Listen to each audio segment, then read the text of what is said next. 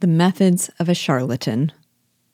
In Dauvergne's observations of the obi, we have a close-up case study of the methods of a charlatan. First, we see the quackery in his function as a physician.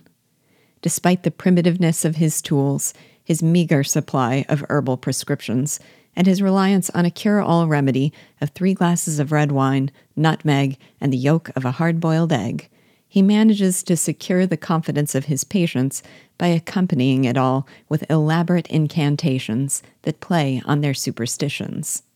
If the patient is healed, the obi claims responsibility. If he dies, the obi claims to have foretold it, after the fact, and cites it as proof that the man was a traitor and his death was a judgment. In other words, this charlatan's method is to have a few imitative medical implements at his disposal, get the patient drunk, dazzle him with mystic mummeries, and if the patient dies, say it was his own fault. Then we see him assume the mantle of the sorcerer to foretell men's futures, or to take their money, cow them into submission, and curry favor with those in power. When the messenger brings word of the death of Buckman, the obi uses this opportunity to put on a spellbinding show of fortune-telling, and then use the fear and awe he inspires to his advantage. One sign means a man will have a short life, another that he will be killed in battle, and another that he will die by hanging. Buckman, impossibly, had all these conflicting signs. And then, lo and behold, the messenger, who had arrived 15 minutes earlier, reveals that Buckman died on the field and his head was displayed on the scaffold. Once he had inspired the stupefied admiration of his audience, the obi could then win the favor of Biassou by publicly foretelling his greatness and his rise to power, and winning him the support of this crowd of true believers.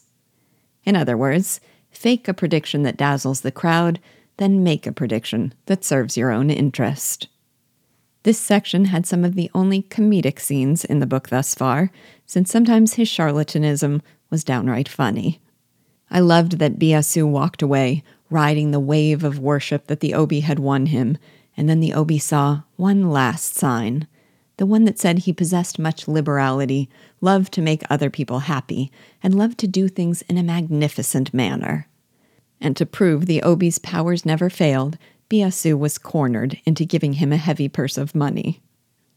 And I laughed out loud when the obi refused to put aside his sorcerer's mantle for that of the physician, and rather than tending to the man whose eye was dangling from the socket, he read in the wrinkle of his hand that the man would become blind. But this charlatan is not harmless. We see the evil in his foretelling of Dauvergne's violent death. Dauvergne cannot shake the feeling that something about this man is familiar. Do you have a theory who he might be?